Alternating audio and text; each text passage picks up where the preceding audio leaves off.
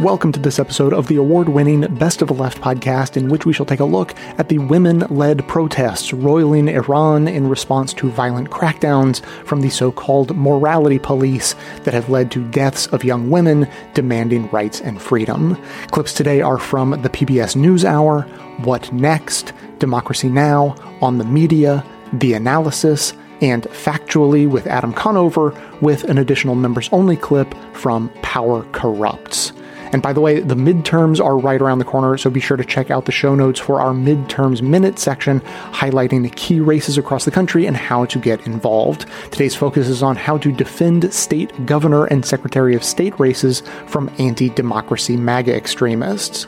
Remember, voting is not enough, so get involved and help get out the vote. And stay tuned to the end of the show for my thoughts on why diverse representation in pop culture is important, and it's not for the reasons I usually hear.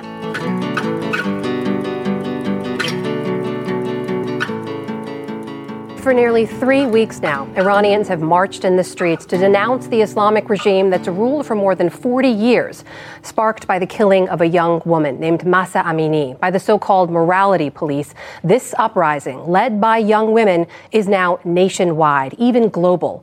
Over the last week, producer Zeba Varsi has been in contact with women both inside and outside Iran. Here are some of their stories. In an iconic moment last week, schoolgirls in Iran drove out a Basij, an Iranian paramilitary officer, calling him shameless. High school girls are off with their hijab, singing the protest anthem demanding freedom. Stunning images from across the country. Iranian youth angry and defiant despite the regime's brutal crackdown. Students from Sharif University, one of Iran's most respected, are sometimes called geniuses, chased by the likes of MIT and Stanford. Today, they're being chased by state security forces. The government wants to control this protest, but I hope this time it will be different. And I deeply believe that God with us. We spoke to several young women inside Iran who are protecting their identities for their own security. It's a government problem. We want to be equal with men. We want to wear anything. They opened up about life under this hardline regime. We were on a journey, and in the road, the headscarf of my sister fell down. After 10 minutes or maybe 15 minutes, my father received a message on his phone. If you repeat it and if you lose your headscarf, you have to pay a fine for that. And my father was so angry. Another young woman spoke to us from her home in southeast Tehran. We've altered the audio to conceal her identity. This situation is so ridiculously messed up that they are literally checking people's phones. The people that are passing by in the street could be arrested and prosecuted. I have had friends that were arrested. I have had friends that were threatened to stay silent or they will be prosecuted. I have had friends that had to literally run for their lives from the hands of the cops that right now are trying to suppress them. I want this government gone, because I want to live like a normal human being with human rights, with the rights to express myself without the fear of literally being killed. In all our interviews, there's one common message. Women and men are being killed in the streets. Islamic Republic is not equal to Iran. We are Iran. They are Islamic Republic. Human rights groups say that more than 100 protesters have been killed by security forces. Among them is 16-year-old Nika Shakarami. Her disturbing death created more fear and more outrage. In a heartbreaking message on Nika's birthday, her mother called her a martyr. Today was your birthday, my love. I want to congratulate you on becoming a martyr, Nika. Congratulations on becoming a martyr. Iranian women who've been forced into exile across the world by the regime's policies poured out their hearts to us in dozens of emails. Every day it's like waking up to a battle no matter where we live. It's the 21st century, and other people don't understand the horror and instability Iranians face on a daily basis. You have stolen our peace for 4 decades. Return Iran to its people. We urge you, leave our people alone. For as long as I remember, I wanted to be a boy. I even asked my mom to cut my hair. I wanted to be a boy because girls are not allowed to sing, to dance, to laugh loudly, to be happy, to exist. I was walking in the streets of Tehran with my friends. I was arrested for wearing a V-neck t-shirt under my long coat. There was no way out. We had all been abducted by the morality police. The protests have sparked a global backlash, with millions standing in fierce support. Women leaders from every walk of life, from French actresses to Belgian lawmakers cutting their hair in solidarity. But for the Iranian diaspora, it's brought back haunting memories and sparked fear for family back home. I'm sorry. I'm so sorry.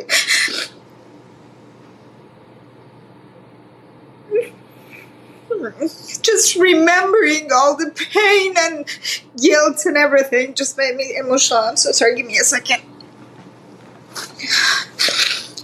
And it's still going on.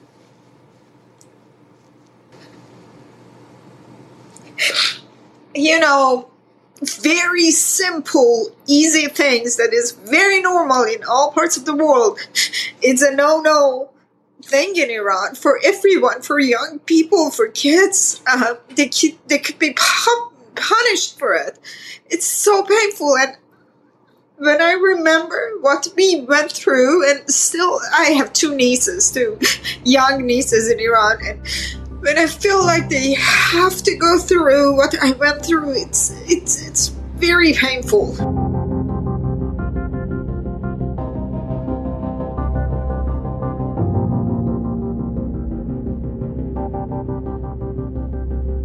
The Iranian struggle for women's rights is more than a century old, and protests over hijab, the modest clothing required of all women in Iran, they've been going on since the 1970s. Back then, protests were taking place in the shadow of the Iranian Revolution. Since a broad coalition had overthrown the government, it was a shock to some when Islamic fundamentalists took control. Regardless, in 1979, the new supreme leader, Ayatollah Khomeini, began rolling back some of the limited freedom women had previously enjoyed. It was all very gradual. Every day there was a new announcement about how women would be restricted either in the public space or at work. Ayatollah Khomeini, the supreme leader at the time, he prohibited women from serving as judges. He announced that women could no longer initiate divorce proceedings. He prohibited women from serving in the army. The marriage age of women reverted back to 9, which is what it is under Islamic law. And then on March 7th, which was on the eve of International Women's Day, on March 8th, Khomeini said that women could work outside the home, but that government-employed women should wear hijab to work. And so that's really how they started to roll this out. And was the reaction immediate from women? Yes. They responded immediately with massive demonstrations and sit-ins. It's interesting because my understanding is that Iranian women are incredibly educated. And so that creates a tension that exists today where women are smart, they're educated, they know what they're saying and doing, and yet they're still restricted. Yeah, there's incredibly high rates of literacy in Iran. It's a very educated population. You know, we often hear that there are more women graduates from university than there are men in Iran. I should note that there are a lot of restrictions, though, you know, different rules that are applied to encourage women to stay at home and thrive in the family sphere, and that are not super supportive of them working or taking those skills to the workplace.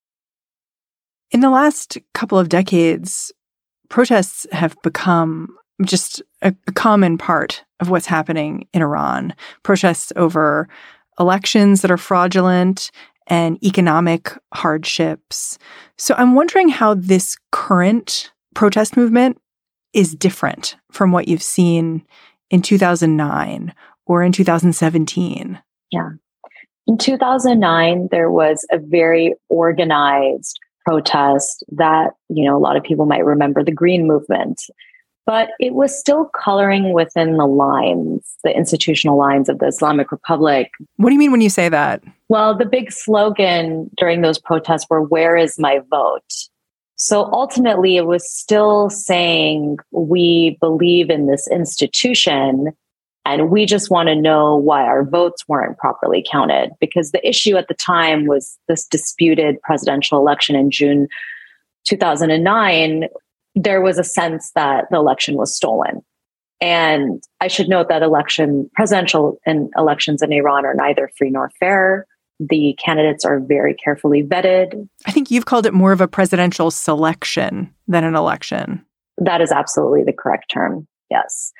The incumbent, Mahmoud Ahmadinejad, who I think is notorious for a lot of Western audiences for his very eccentric statements. Here, Mahmoud Ahmadinejad was declared the winner after barely any vote counting. There was a real sense of grievance. People hit the streets, but that was mostly centered in Tehran and urban centers. It was very organized, and it was centered around the central demand of where is our vote. So ultimately, that's still buying into the system.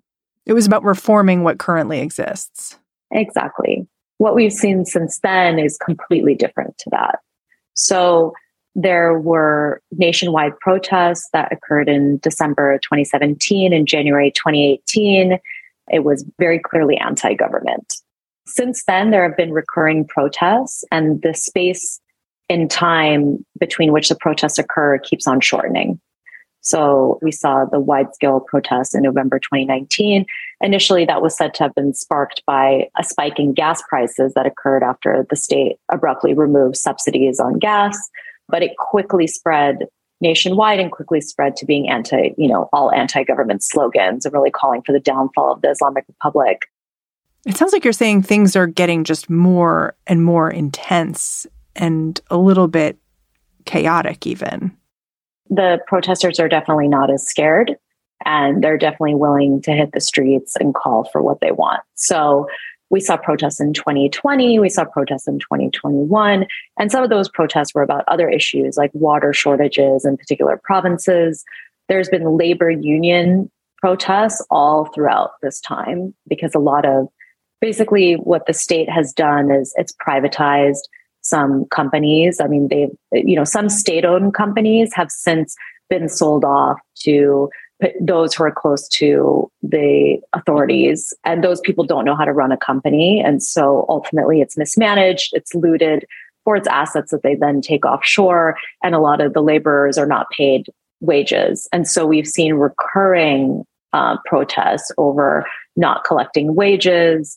And now the differentiating thing about this spate of protests is that it clearly was sparked due to a social demand.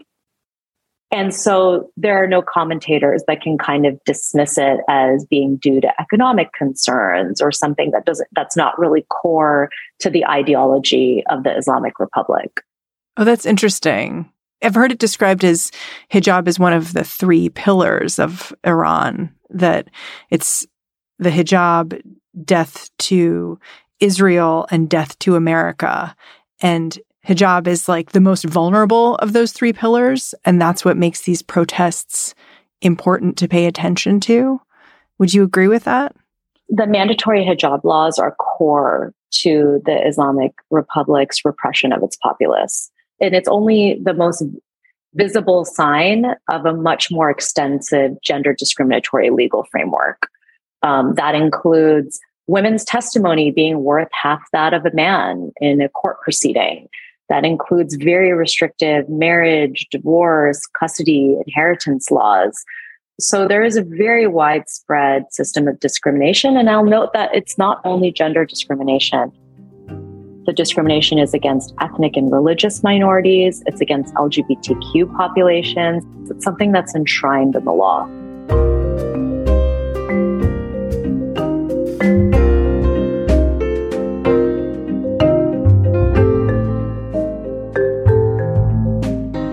We examined videos that primarily were coming out in the first week and a half of the protests. That's when the internet connection was not as disrupted as what we're seeing right now. So we saw multiple things, and I can kind of boil it down into three main visual trends that we saw. We saw that protesters were targeting symbols of the state. So we saw protesters tearing down posters of Ayatollah Ali Khamenei, the founder of the Islamic Republic. We saw protesters attacking police stations and government building complexes. And another main theme that we saw, which has been very much the topic of conversation about these protests, was really seeing women in the lead. So that's everything from the defining images of seeing women burning their hijabs in public to women cutting their hair as a form of protest. And as well, we heard a lot of women-centric slogans, like you just said, Zan, Zendegi, Azadi. That's very much been at the forefront of these protests. And as well, something that Dr. Bajokli has written about, we saw women really, what it seems like for the first time, putting their bodies in direct confrontation with the police. So they're, actually going to physically fight them, going up to them, being very bold. This really stood out to us, and we saw that in multiple places across the country. And the last thing that we saw is just these protests have been so widespread. So we've seen solidarity among social class, different regions, different ethnic backgrounds. And something that really stood out to us for that is we saw protests in religious and traditionally conservative cities that are regime strongholds like Qom and Mashhad, where we can hear protesters saying death to the Islamic Republic. And as well, we saw, we could hear the chant, Zan Zendegi Azadi, which originates from Kurdish. We heard people chanting it in Kurdish in Tehran, so well outside of Kurdistan, which to us really showed, this solidarity across the country. And Nilo Tabrizi, if you could also talk about the state symbols that have been attacked during these protests and the significance of those state symbols.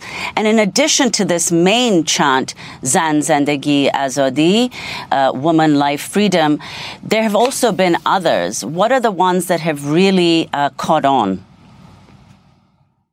Sure, absolutely. So in terms of state symbols, we've seen, like I said, tearing down the poster of Khomeini. We've seen protesters tear down pictures of Ali Khamenei, the current supreme leader. We've seen them tear down posters of Soleimani. And seeing this is just very, it's a very bold thing to see. There's so much repression in the state that seeing people tear down these symbols really gives us a visual understanding of what these protests are towards. It seems like they are very much calling for, a complete restructure and a complete dissatisfaction with the current order. And as well, in terms of the other chants that have caught on, the main ones that we kept seeing are Zan Zendegi Azadi. We are seeing, death to the Islamic Republic, death to Khomeini, really calling for a downfall of the system. Those are the main ones coming through. And this is something that, perhaps Dr. Bajokli might have, her thoughts on. But something that we saw was these chants are very much women-centered. So in 2009, for example, when Neda was killed in the Green Movement protests, she very much became a symbol of state repression. There were chants at that time that chanted her name.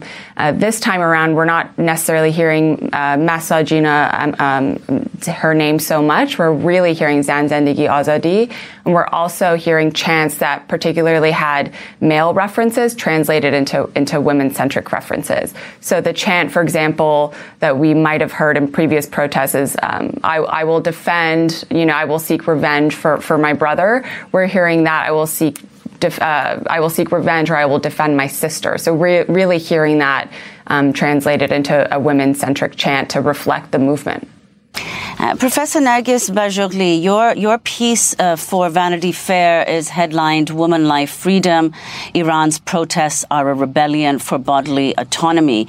In the piece, you make a very interesting point, which is that Mahsa Amini, the Kurdish girl around whom these protests began, around her death, that her real name, Jina, a Kurdish name, could not actually officially be registered under Iranian law. So could you explain why that is and the significance of these protests beginning around the death of this young Kurdish woman?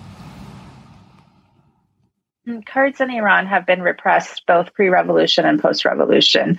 A lot of the ethnic minorities in Iran, especially those who live in the border areas, have faced both severe repression as well as very few resources going to those areas of the country for development, for job opportunities, for all of those things. So, and many Kurds, as well as some other ethnic minorities in Iran, are not allowed to teach their languages in schools.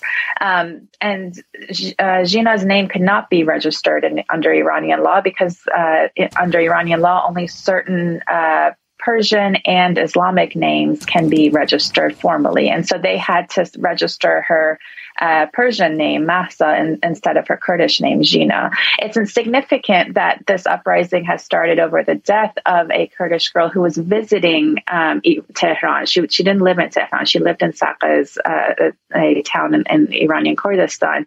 And, you know, these issues over identity and ethnicity have often been sort of fault lines that states have used in Iran to not allow solidarity to take place across the country. And what we see is that a nation rose up in defense of the death of a Kurdish girl. And the central slogan, as Nilu has been mentioning, of this entire uprising is a slogan that originates in Kurdish, comes from a militant feminist Kurdish background from Turkey, first of all, and then gets translated into the Kurdish women fighting in Syria and against ISIS in 2014 and 2015. And then it travels around and it comes to Iran. And the reason that it becomes a national cry is because during her funeral, you can hear mourners chanting that slogan. It gets captured on video, it circulates on social media, and then it spills out into Persian all across the country. Professor, in your piece in Vanity Fair, you write, "It's only fitting it's Iran's feminist revolution and the country's young generations that are on the front lines of battles for bodily autonomy and sovereignty. For 4 decades, Iranian women and queers have borne the brunt of a political system predicated on their subjugation through daily policing and criminalization. They're now showing the world, despite the severe repression and potential death they face, how to fight back like feminists." Take it from there.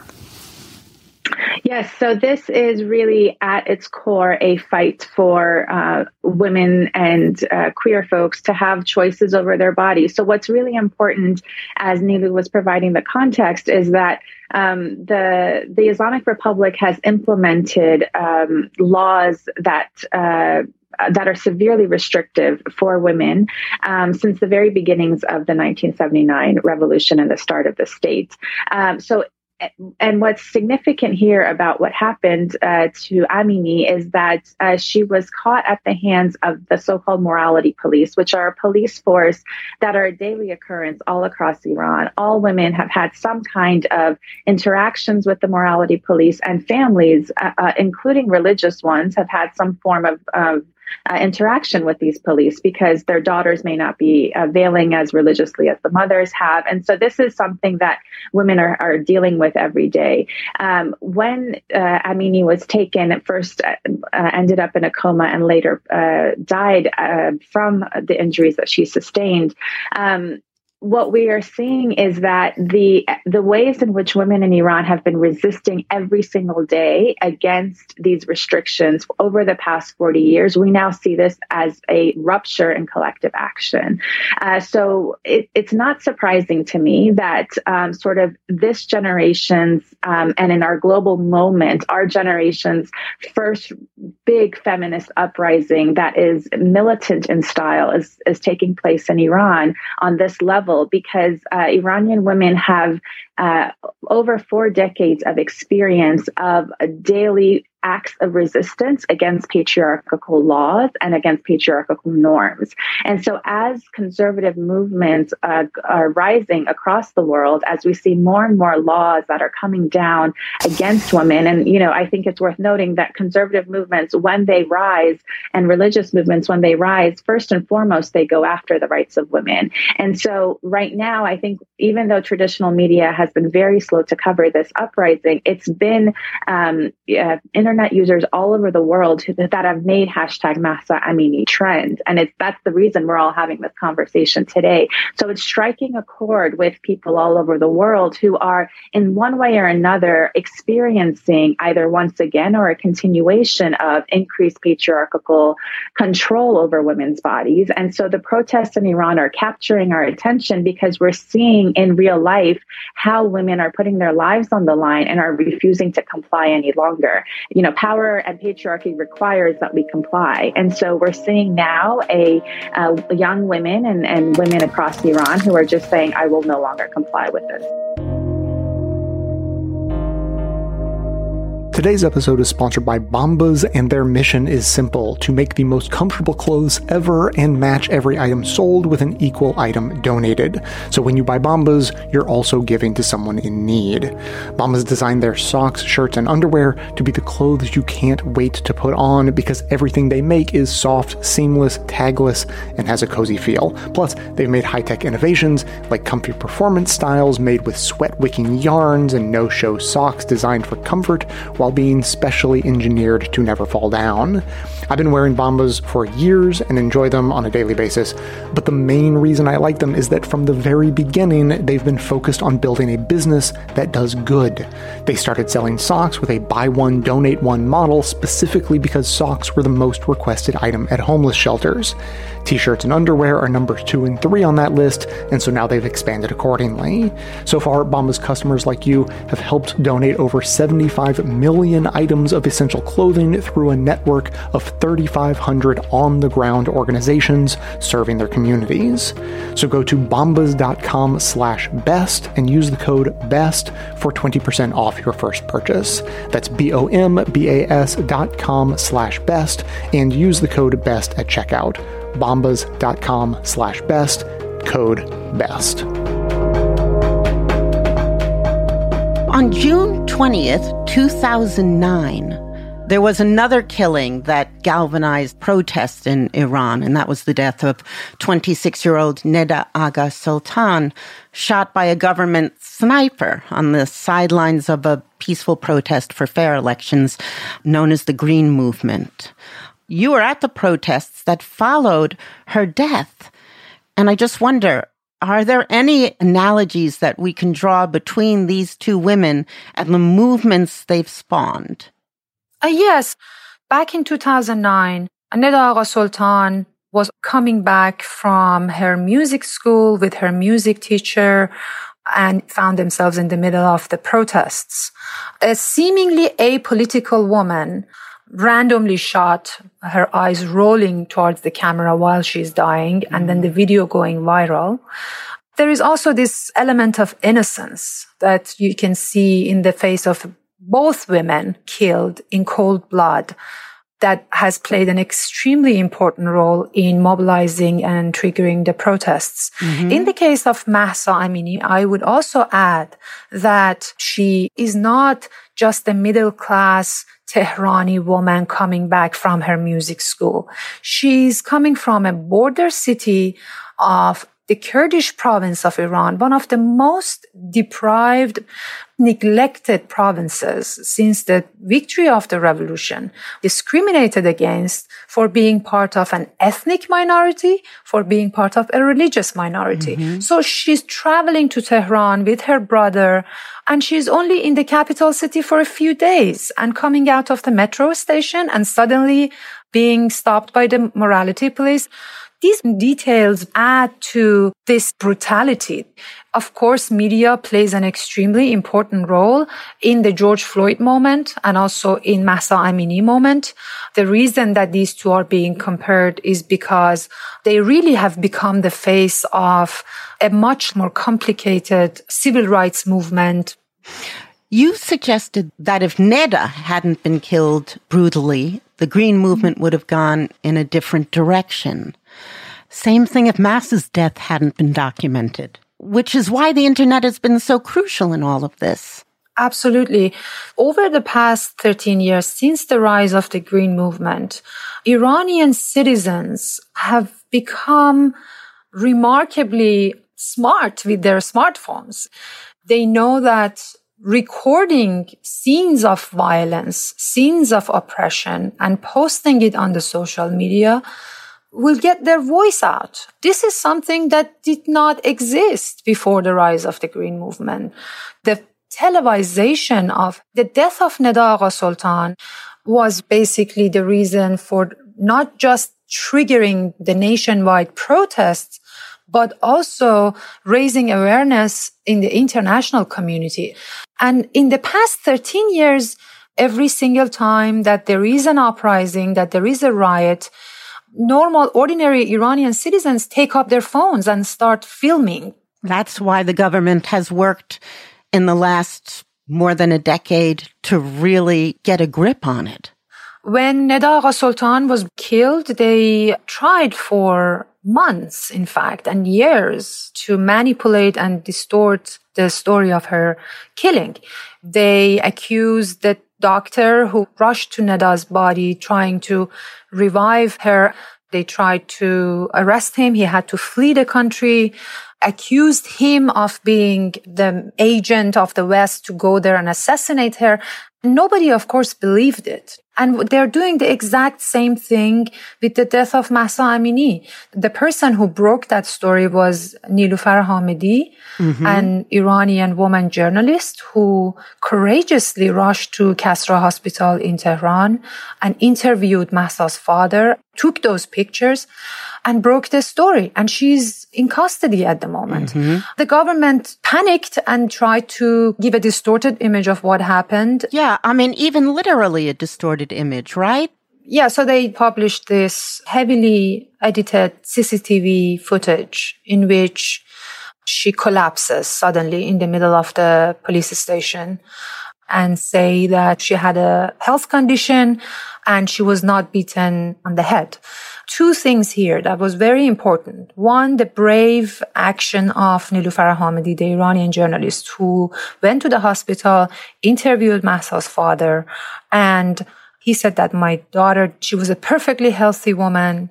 And these claims that she had brain surgery, she had a heart attack, these are all just lies. Well, Niloufar Hamedi was arrested after that. The second proof that discredits the government's claim was published by BBC Persian, in which a former Iranian Revolutionary Guard officer confirms, based on the news that has been leaked out of the system, the cause for Mahsa's death has been several blows on the head, brain injury, basically. In both Neda's and Mahsa's case, the government moved swiftly to crack down on any public display of grief, any memorial, a funeral. What is the significance of that historically?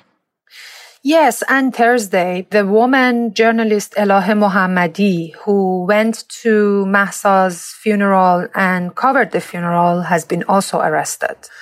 During the 1980s, where there was mass executions of the political prisoners, the bodies were not even given back to the families. They were all dumped in mass graves. It happened in 2009, Neda's funeral and other people who were killed in those days, and also during the 2021 protests. In the build-up to the 1979 revolution, when the revolutionary protesters were in the streets marching against the monarchy, when one or two protesters were getting killed in a city, in the 40th day anniversary of their death, protesters of another major city would actually take to the streets. Then other two protesters would get killed, and the same pattern and the same chain of protest would happen across the country. Every 40th day? Exactly. Wow. We saw in 1979, streets were the main scene where the revolutionary movement actually managed to succeed at the end. The government is very well aware of the fact that if they let the streets to be filled by the protesters, there is a potential for another revolution, because what we have right now is a revolutionary movement. You really think so? There was wave after wave of violent repression since the protests against the fraudulent elections in 2009, the Green Movement. Back then, you were a writer and activist, a student at Tehran University. You took part in the protests before fleeing the country. In a recent piece in the AP, you claimed that this time is different. But why? How? So I tell you why. One of the main features of any revolution is when there is a fundamental shift in the norms and values of the people who live under a given government. What we see today in the streets of Iran is basically the manifestation of that fundamental shift. Over the past 44 years, there have been, as you mentioned, and rightly so, there have been a chain of riots, protests, and economic and political grievances.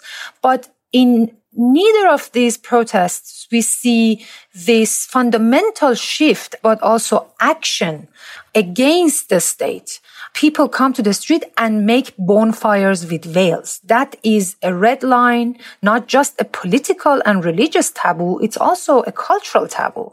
At no time, Iranian women actually took to the streets to burn what they consider to be the symbol of oppression. But you've said that it's really not about hijab. This is about compulsory hijab. This is about gaining control and ownership over women's body. This is in the heart of this revolutionary episode. Because the Iranian women and men who are protesting today know that the Islamic Republic is not ready for that transformation. The current president gave an interview about the ongoing protests saying that our values have not changed, that the treatment of women should change, but our values are still the same. And when he says that the values are still the same, it means the values of the protesters is completely in contrast with the values of the government. And that's exactly what a revolution looks like. You, among many people, have observed that women are in the forefront of the current protests, more visible than they were 13 years ago as organizers, leaders, and symbols, as they publicly burn their hijabs and pay for that political expression in blood. You also say that the new generation of young women have a different imagination altogether from your generation, that even in your imagination, you didn't see a day where we could make bonfires with veils. My generation was born and raised during the most oppressive decade after the revolution, under extreme political and economic pressures. Also during the post-war decade in the 1990s, where Iran was coming out of an 8-year bloody war and the death of the state patriarch. There was the rise of the reformist movement in mid-1990s. And then at the end of the 1990s, we had to also face this agonizing terror and fear of murder of secular intellectuals and writers. So for us, life was a matter of basic and minimum survival. We could not even imagine a day that basic rights would be at the forefront of a social movement. When the reformist president Mohammad Khatami came to power, there was hope for change, but the woman's right was always the follow-up of a revolution, the after effect of a revolution, the after effect of a social movement. But this revolutionary episode is also about a generational change. It's about those children who were born during the 2000s. This generation is different. You know, they are much more exposed to the outside world through technology. Things that an earlier generation of women and men tolerated as just a part of life is no longer tolerable. Exactly. Their symbols and their ideas and their belief and their norms is entirely different. And I think they found the courage to take to the streets. And the people of my generation, those who are trying to understand what's going on right now, all of us are just taken by surprise. And we really just hit our hat in respect. a lot of correspondents from Western news organizations aren't there because it is so very dangerous. Who is directing the story really for us? And how is it getting out? And what are we getting wrong? You know, the way that this story has been framed in the Western media is that, first of all, I think one point should be that the abolition of the compulsory hijab is at the heart of this movement. The far-right media in the West have framed this as an attack on Islam. They are framing the story in a way that could potentially harm those who live in the West as Muslims, and especially veiled Muslim women who feel threatened by the ongoing protests in Iran. What should be clarified here in the Western media is that this is not an attack on Islam. This is not an attack on hijab as a belief. What is fought for here is freedom of choice, not the hijab itself. There are millions of women in Iran who believe in a hijab, who observe hijab. And if this movement is successful, they will still continue to live with hijab. And none of those people who are in the street have any problem with this. Iran is a Muslim society. And in the past couple of weeks, we see that mothers are coming out with their daughters in the street, the veiled mother with their daughter without a scarf. So this is, a shared cause. This is a shared pain. This is about suppression and oppression of women and stripping them of their basic rights. So I think that this has to be clarified in the media in the West and frame the story in a way that Muslim women in the West also feel comfortable to stand in solidarity with their sisters inside Iran in order to get their rights back from the government.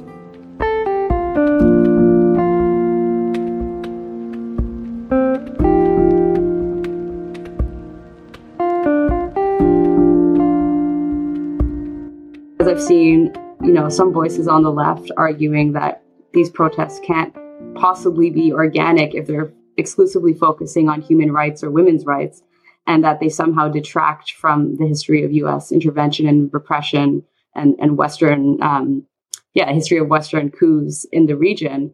So I'm wondering how we could, walk and chew gum at the same time and acknowledge the fact that these protests are organic and there is a groundswell of support for, changing some things in Iran, and that people are, of course, suffering from the sanctions and from other Western, political restrictions. So maybe we could speak about that as well. Yeah, of course. I mean, I've been attacked by some leftists, not everybody. There's a lot of people that I know on the left who are very much in solidarity with the protests. But I've also gotten attacks that, I'm by showing solidarity with Iranian women, by posting about these protests, that I am somehow supporting an imperialist takeover of Iran. And that is extraordinarily frustrating for so many reasons. First of all, because I'm very outspoken about my views on U.S. imperialism. That's one issue.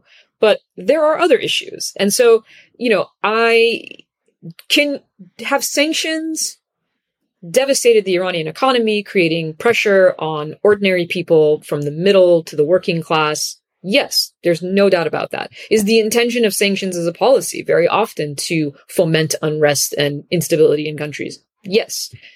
Did sanctions force women to wear a hijab? No. Did sanctions create the morality police? No. Did sanctions, create an atmosphere in Iran where those who wield power can use violence against their own citizens with impunity? No.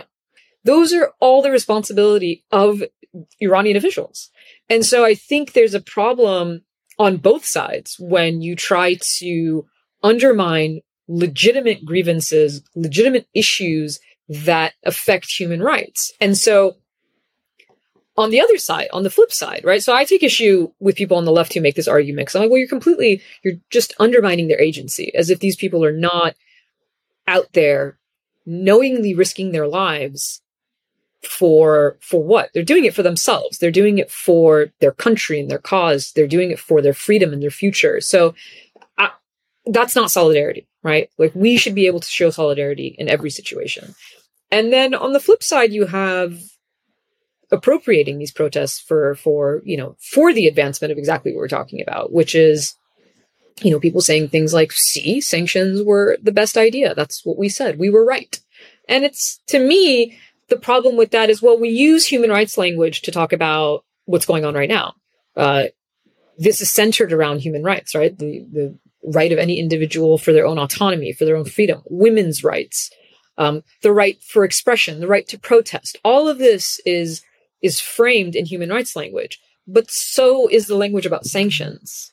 And that's the thing that's so frustrating. Is like, well, if you were for human rights, you can't selectively do that, because human rights language also was used to frame why sanctions were problematic. For why sanctions are, when they're broad-based and unilateral, when they're nationwide, how it adversely impacts civilian populations. Collective punishment is against international law. Like, there has to be some way of talking about these things with some level of consistency. And I think on both sides, there has been problematic takes. And that's why I've tried to emphasize that just, listen to what Iranians are saying. Like, Iranians are not talking about sanctions right now. So that's not their current issue. But we should very easily be able to get behind and have solidarity with people who are demanding their most basic rights. That it should not be a controversial take. Yeah. And I mean, if the West really cared so much about human rights in Iran, then they wouldn't have imposed sanctions during the COVID-19 pandemic, which basically cut off so many necessary humanitarian supplies or medicine or other things to Iran. So there is a bit of a double standard there. Well, I mean, you have like a campaign, Israeli women standing with Iranian women. And while that is positive, I don't want to say that.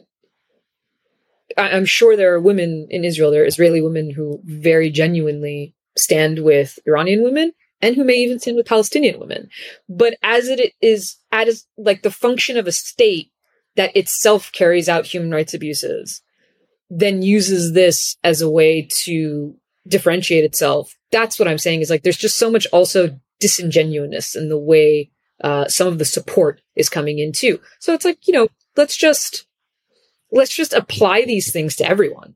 Like, human rights are extremely important, but they're not only important in Iran. They are just as important in Iran as they are everywhere else. They are equally important in every context, in every situation.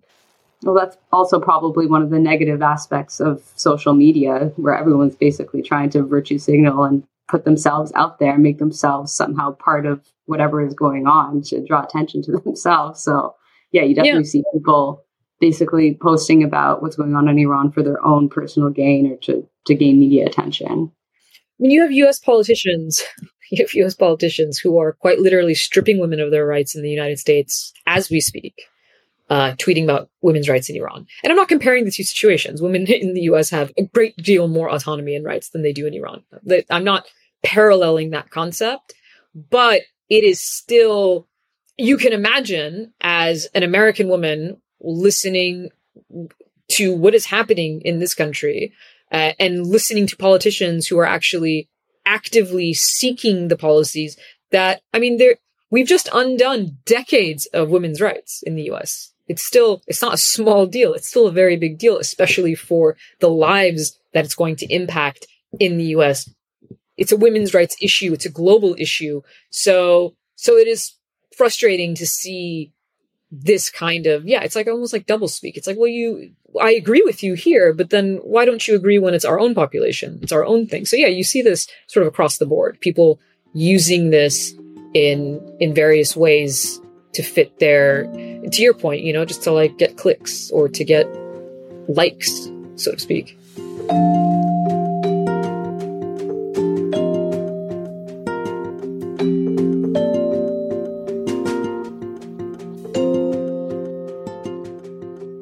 let's just talk about Iranian political history a little bit in relation to the United States, because we hear little bits and snippets about it. We have what we see on, the American news.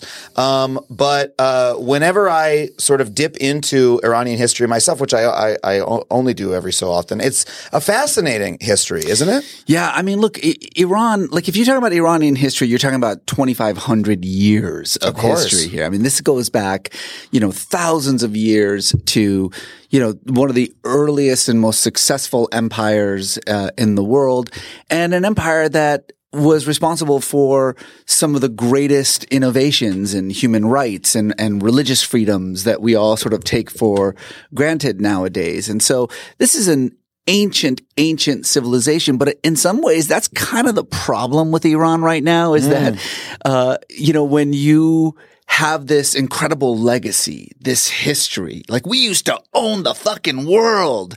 And now, we're not allowed to have nuclear weapons. But North Korea has nuclear weapons and they're shit. Like that doesn't, there's this incredible sense of frustrated pride, that, navigates so much of what Iran does on the international stage, right? Yeah. Iranians think of themselves, as, this mighty civilization that just doesn't get any respect. And it sounds weird to say because it's not usually how we think about foreign policy and the way that governments make decisions. But a lot of what Iran does on the national stage is, promulgated by this notion that we should be taken more seriously than we actually are, And I get it. I have that same chip on my shoulder, I was like, take me seriously, goddammit. Yeah. And a lot of nations do. I mean, I feel like, when you think about North Korea also wants to be taken seriously very deeply. That seems to be a common complex for a lot of nations. But Iran specifically, in the United States, we see it as the exemplar of theocratic autocracy, right? Where it's run by religious leaders who are very controlling of the population. But there's a strange dichotomy there because also I know that the population is very highly educated, right? Very, very cosmopolitan in a lot of ways. And that the country itself has been through 3 or 4 different systems of government over the last 100 years. And a number of those were quite liberal, right? Yeah. Well, as a matter of fact, this is a country that over the last over the 20th century at least, has had 3 massive democratic revolutions. The first democratic revolution in the entire Middle East in 1906 was in Iran. This is actually the background for the book you were talking about. They had another revolution, a democratic revolution in 1953.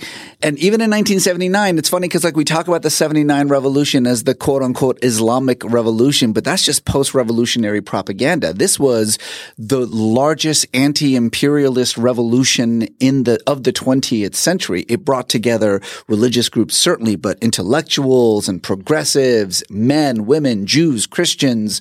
I mean, it was, by some estimates, I've seen sociologists talk about this. It was the largest popular movement, in terms of percentage of population, in the entire 20th century.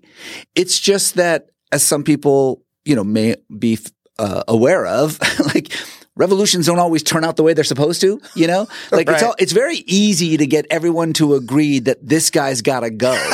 But then when he goes, then who should be in charge? What? Everyone raises their hand. Everyone's like, us. And it just so happens that in all 3 of these revolutions, the revolution of 1906, the revolution in 1953, and the revolution of 1979, it was outsiders, Russian, British, and Americans, who essentially interfered in the post-revolution in order to kind of get theirs and ended up, fucking things up. I mean, I don't know how else to put it. But as the U.S. that fucked things up in the 1979 revolution, is that right? Yeah. So in 1979, set the stage a little bit for us. So, the Shah, which is the king of Iran, and we've had Shahs, again, going back 2,500 years. The Shah of Iran, who was, America's greatest ally, America's best friend in the 70s, bought all our shit, bought whatever we made, the Shah would buy. Billions of dollars worth of military equipment, by the way, which no Iranian knew how to even use. I mean, you're talking about like advanced jets and weaponries that was just sitting on tarmacs collecting dust because the Shah thought, oh, I'll just buy all this stuff up, and never actually figured out how to use any of it. It was one of the bigger jokes of the 79 revolution is that the revolutionaries all like had all this advanced equipment, but no idea how to actually use it against the war with Iraq. But in the post-revolutionary turmoil, the chaos that occurred, there was a lot of wrangling going on about who's going to run Iran. There was a provisional government there, a democratically elected a bunch of technocrats, who had this provisional government in place, trying desperately to maintain relations with the world. And then two things basically fucked everything up. One was the hostage crisis, which is its own other crazy story that we can get into about like how that happened and all that stuff. But this was the hostage crisis was a 2-day peaceful sit-in by a bunch of engineering students that very quickly got co-opted by Khomeini and the religious groups. Okay. It was referred to as the Second Revolution, and used to bring down the provisional government and to give Khomeini power. But that was just one part of it. The second part of it, which is something that Americans never talk about, is the fact that the United States, with American money, American weapons, and American intelligence, urged Saddam Hussein to invade Iran right after the revolution because it was the perfect plan, right? Oh no, revolution, it may not go our way. We have these anti-American, religious radicals about to take over. Why don't we get Saddam to bomb them and see what happens? And what happened was an 8-year war that killed millions of people on both sides. Wow. With one side being almost fully funded, supported, weaponized by the United States. That's Iraq, which we later then go to war with. Yeah, of course. A decade later? A decade and change? Later, yeah. I mean, look, the Republican Guard in Iraq during that war were fighting Americans with weapons that we gave them to fight Iranians. I mean, that's like the quintessential American foreign policy right there, right?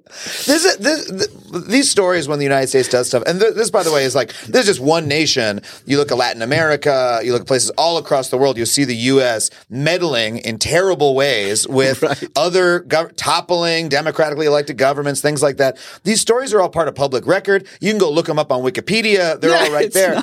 And for some reason, they never make any impact on the American psyche about our own government. You know what I mean? There's always a couple people at the protest, like waving leaflets, like, look at what they did in Latin America, right? Or in Iran. Or like, go home, hippie.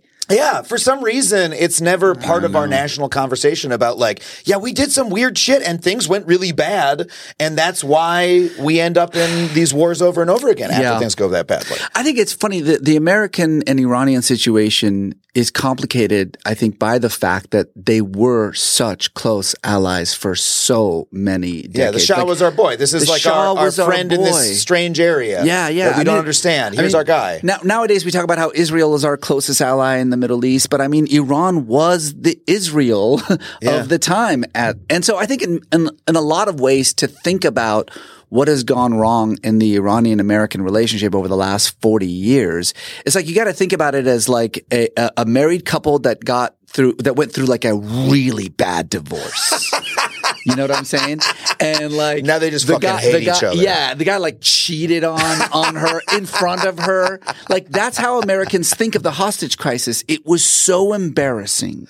You know, it was such a national disgrace for the United States. 444 days in which these 52 Americans were being held hostage by what looked to us like a bunch of 20-year-old crazy fanatics. You know, like what are these backwards people doing? Like we're the greatest, country in the world. We have the most powerful military. We have the most powerful government. We're the richest country in the world. And these fanatics have basically got us over a barrel. It was incredibly embarrassing, and it created this real sense of, I think, anger and hatred in the American psyche that I know it's been 40-something years, but we still haven't gotten over. We just haven't gotten over it.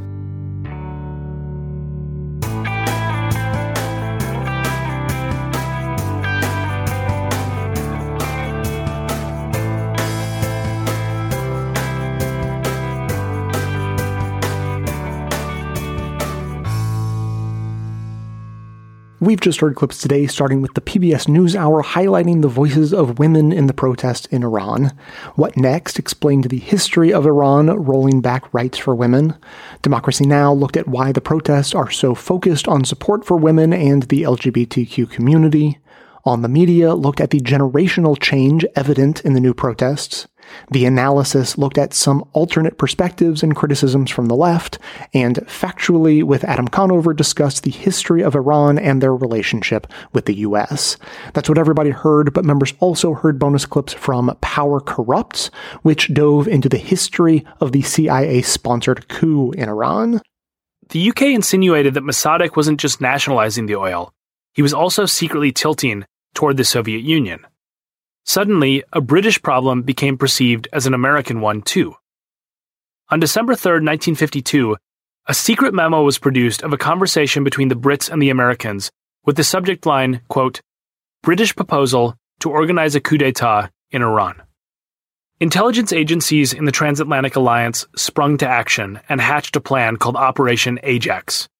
To hear that and have all of our bonus content delivered seamlessly to the new members-only podcast feed that you'll receive, sign up to support the show at bestofleft.com/support, or shoot me an email requesting a financial hardship membership, because we don't let a lack of funds stand in the way of hearing more information. And now I have a few thoughts that are related to gender and queer rights, though from a very different perspective than we've been discussing so far today. Also, it's going to take me a little while to get to my point, so strap in. And to start, I am sure that smarter and better informed people than I have made a point similar to mine, but in a better way than I am going to, so apologies up front for any missteps. And if you can point me in the right direction to a better way to say this, then please do. And now for context, because I love context, I have a couple of examples of a fascinating ability that most of us have. The first is this. Do you think that you can tell the difference between a person smiling genuinely and a person forcing a fake smile, even doing a really good job of forcing a fake smile? Most can, I think, and it is amazing because it's really hard to pinpoint the difference, but we still just sort of know. I heard once that a genuine smile engages facial muscles that are literally impossible to activate consciously. So when we fake a smile, we're not able to engage every normal smile muscle, which is part of the reason why other people can tell. But the difference is so small that to be able to notice the difference and to be able to do it basically unconsciously is amazing. Here's a second example, totally different. The other day, Amanda and I were watching a show that includes a Native American character, and Amanda wondered out loud if the actor playing the Native person was of Native ancestry himself. She thought he looked at least partly East Asian, and I could definitely see what she meant by that. So we looked him up, and it turned out that he is of mixed race, including Mexican, native from the Sonoran Desert area that spans Arizona and Mexico, but then also Taiwanese and Japanese. So she was right to have seen some East Asian in this person. But my point has nothing to do with this actor or even genetics or ethnicity. My point is that the brain is a supercomputer for pattern recognition. We do this so automatically that we rarely appreciate it, but imagine the computing power it takes to be able to look at a person and make an educated guess about where in the world their ancestry comes from when the differences could literally be fractions of millimeters in the size and shape of facial features, or incredibly slight differences in skin tone, or whatever other physical attributes we may have been picking up on and not even realizing it, just like the difference between real and fake smiles. And then on top of all of that, to be able to see evidence of ethnicities within a mixed race person, all from just seeing them in a television screen for a few minutes. Really, it is a truly amazing thing that we're able to do. And it just goes to show how incredibly sensitive we are to even the smallest details when it comes to recognizing human features that fit into our brain's pattern recognition machine. So what happens when we see something that doesn't fit our established pattern? That's where the uncanny valley comes in. This is a concept that generally describes non-human entities that are sort of humanoid. Basically, as an object like a robot or an animated character is made to look more and more human, the warmer we as humans feel toward them until they hit the uncanny valley. And about a decade ago, computer animation in films and video games hit the uncanny valley, and characters stopped looking like cartoons and started looking more like real humans, except they were humans with something wrong with them. And audiences responded with reflexive revulsion. And then animation continued to get better, and now they can make extremely lifelike animated people that don't cause revulsion. They've climbed out of the uncanny valley and are now on the other side. And here's how Wikipedia describes the idea. Quote, "The concept suggests that humanoid objects that imperfectly resemble actual human beings provoke uncanny or strangely familiar feelings of uneasiness and revulsion in observers," unquote. Now, in my example so far, I've been talking about fake smiles and mixed races, and for most people at least, neither of those things would ever cause an uncanny valley sort of response. Fake smiles have been around for hundreds of thousands of years, so there's nothing new there. However, mixed races are more interesting a little bit because, up until a few hundred years ago, there probably weren't that many mixed race people in general, and your chance of stumbling upon one was even lower. And so you can imagine that coming across a mixed race person would sort of be triggering for someone's uncanny valley reflexive uneasiness sensation, just because that mixed race person wouldn't fit any pattern that the onlooker was used to. But to be clear, this isn't an intellectual response. This isn't a racist response. It's purely emotional and reflexive based on our brain's function and pattern recognition. What we decide to do about that emotional reaction is what becomes our intellectual reaction. And now finally, let's bring this around to gender. We've all been raised in a world built on the presumption of a gender binary. And this is changing. It's becoming less and less right now for the youth, but for the most part, this is the world we've grown up in. And this means that the patterns in our brains have been trained to recognize a very limited two-gender system of humanity, which means that when we see someone who doesn't fit our gender pattern recognition perfectly, someone who identifies as non-binary, dresses in an androgynous fashion, for instance, it often sets off our uncanny valley discomfort alarm. And again, this isn't an intellectual or conscious judgment. It's a reflexive emotional response based on our brain's wiring and highly sensitive pattern recognition system. And I feel like this is the place maybe that a lot of people would stop their analysis. Up to this point, this could be seen as an intellectual or scientific explanation of an excuse for bigotry. Can you just hear someone saying something like, "See, you make me feel uncomfortable and there's a scientific explanation why, so there's nothing wrong with me and you're just going to have to get used to it," right? You can imagine that. But this is not where my thoughts end. Now, I know I'm a couple of years late, but I'm catching up on season 3 of Star Trek Discovery, the season in which they introduce sort of famously a trans character and a non-binary character who are in a relationship with each other. And as I watched, I realized that this was probably the season of Star Trek that, kicked up all the controversy about how the show had gone woke and made a group of people very mad. Hopefully it's obvious that I didn't get mad in that way, but I didn't have a totally neutral or positive reaction either. And it took some deep thinking and discussion to figure out what my reaction was exactly, the result of which is everything I've been talking about today. What I think I felt was the sensations of discomfort or uneasiness that arise when one's pattern recognition system is presented with something it wasn't expecting, which tells me that context matters too, right? There's a difference between seeing a trans or non-binary person at a pride parade versus on a network television show.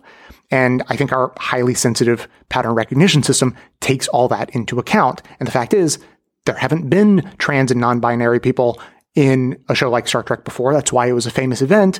So I literally wasn't expecting it.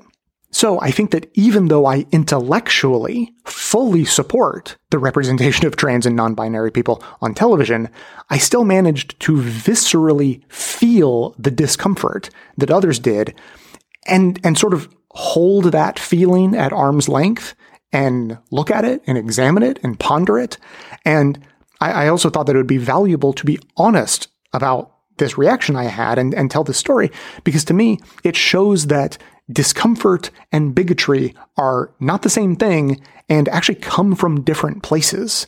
And I think it's beneficial for everyone to understand that phenomenon and how it works, regardless of which side of the issue you're approaching this topic from. So finally, here's my takeaway. For all the conversations I've heard over the years about the importance of diverse representation in media, I've almost always heard it framed from the perspective of the marginalized group. It's good to depict female presidents and CEOs so that little girls can see themselves in positions of power. It's good to have gay couples on television to show gay kids that normal romance is possible for them too, etc., etc. And this is all true, obviously, but that framing puts people like me in the position of feeling altruistic in my support for diverse representation, right? Like my support of diversity is something that doesn't affect me, but helps other people. As though the calculation in the case of Star Trek Discovery is that good feelings for trans and non-binary viewers is being traded for the uneasy feelings of cisgender folks. So then the debate just becomes whether that's a fair trade to make. So then people say, oh, why are you doing this thing with my show that makes me uncomfortable just for the sake of this tiny minority of people? So I've concluded that this is a terrible frame that leads to a nonsense discussion. And here's the frame that I think is better. Diversity in representation, whether that be in gender or any other aspect, isn't just for the marginalized groups. It's for everyone, because our pattern recognition systems that signal us what in the world fits our pre-existing patterns and what doesn't, by sending us those feelings of uneasiness and revulsion, are flexible and can be reprogrammed through exposure. Seeing something you're not used to over and over again is the quickest way to rewire your brain into seeing that thing as normal to the point that it simply stops sending those pattern not recognized, does not compute sort of signals that make us feel uncomfortable, because you will have established a new pattern and it is now just a pattern you recognize.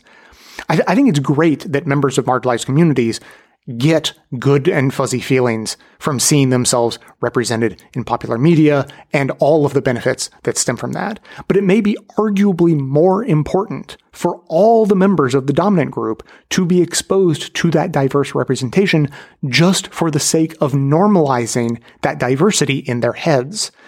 So many of us have been wired from birth to exclude the existence of entire groups of people from our conception of normal. And so their very existence triggers an uneasiness in us that doesn't come from bigotry, but from a pre-intellectual function of the brain that is actually a very beneficial function of the brain, but it's being used sort of incidentally in this case to perpetuate bigotry.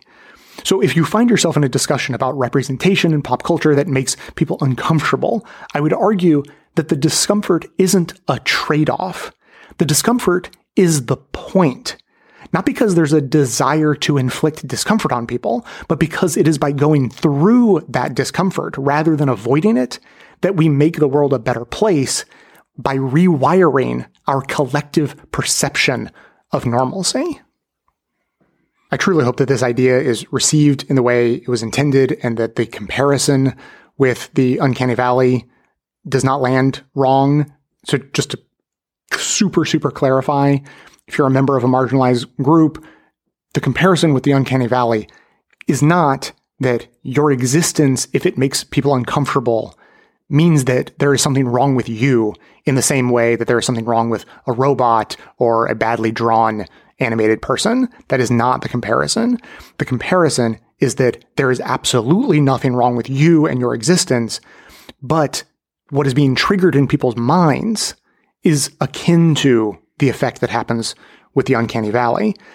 But it doesn't have to be that way for long, and it won't be that way for long.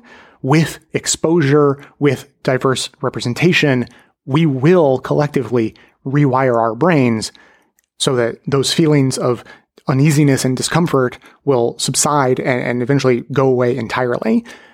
That's my point, but I absolutely understand how what I'm saying and the comparison that I'm making can be misconstrued, maybe intentionally or unintentionally, to further denigrate members of marginalized communities. And I just want to be clear, that is absolutely not at all what I'm saying.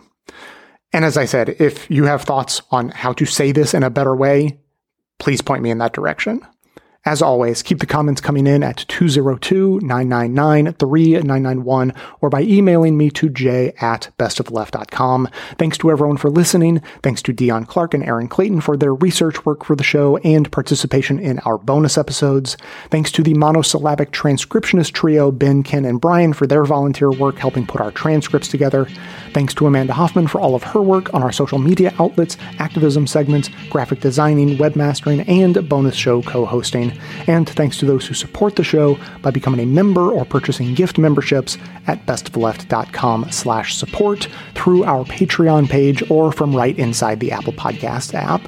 Membership is how you get instant access to our incredibly good bonus episodes, in addition to there being extra content and no ads in all of our regular episodes, all through your regular podcast player. And if you want to continue the discussion, join our Best of Left Discord community to discuss the show or the news or other shows or anything you like. Links to join are in the show notes. So, coming to you from far outside the conventional wisdom of Washington, D.C., my name is Jay, and this has been the Best of the Left podcast, coming to you twice weekly, thanks entirely to the members and donors to the show from bestoftheleft.com.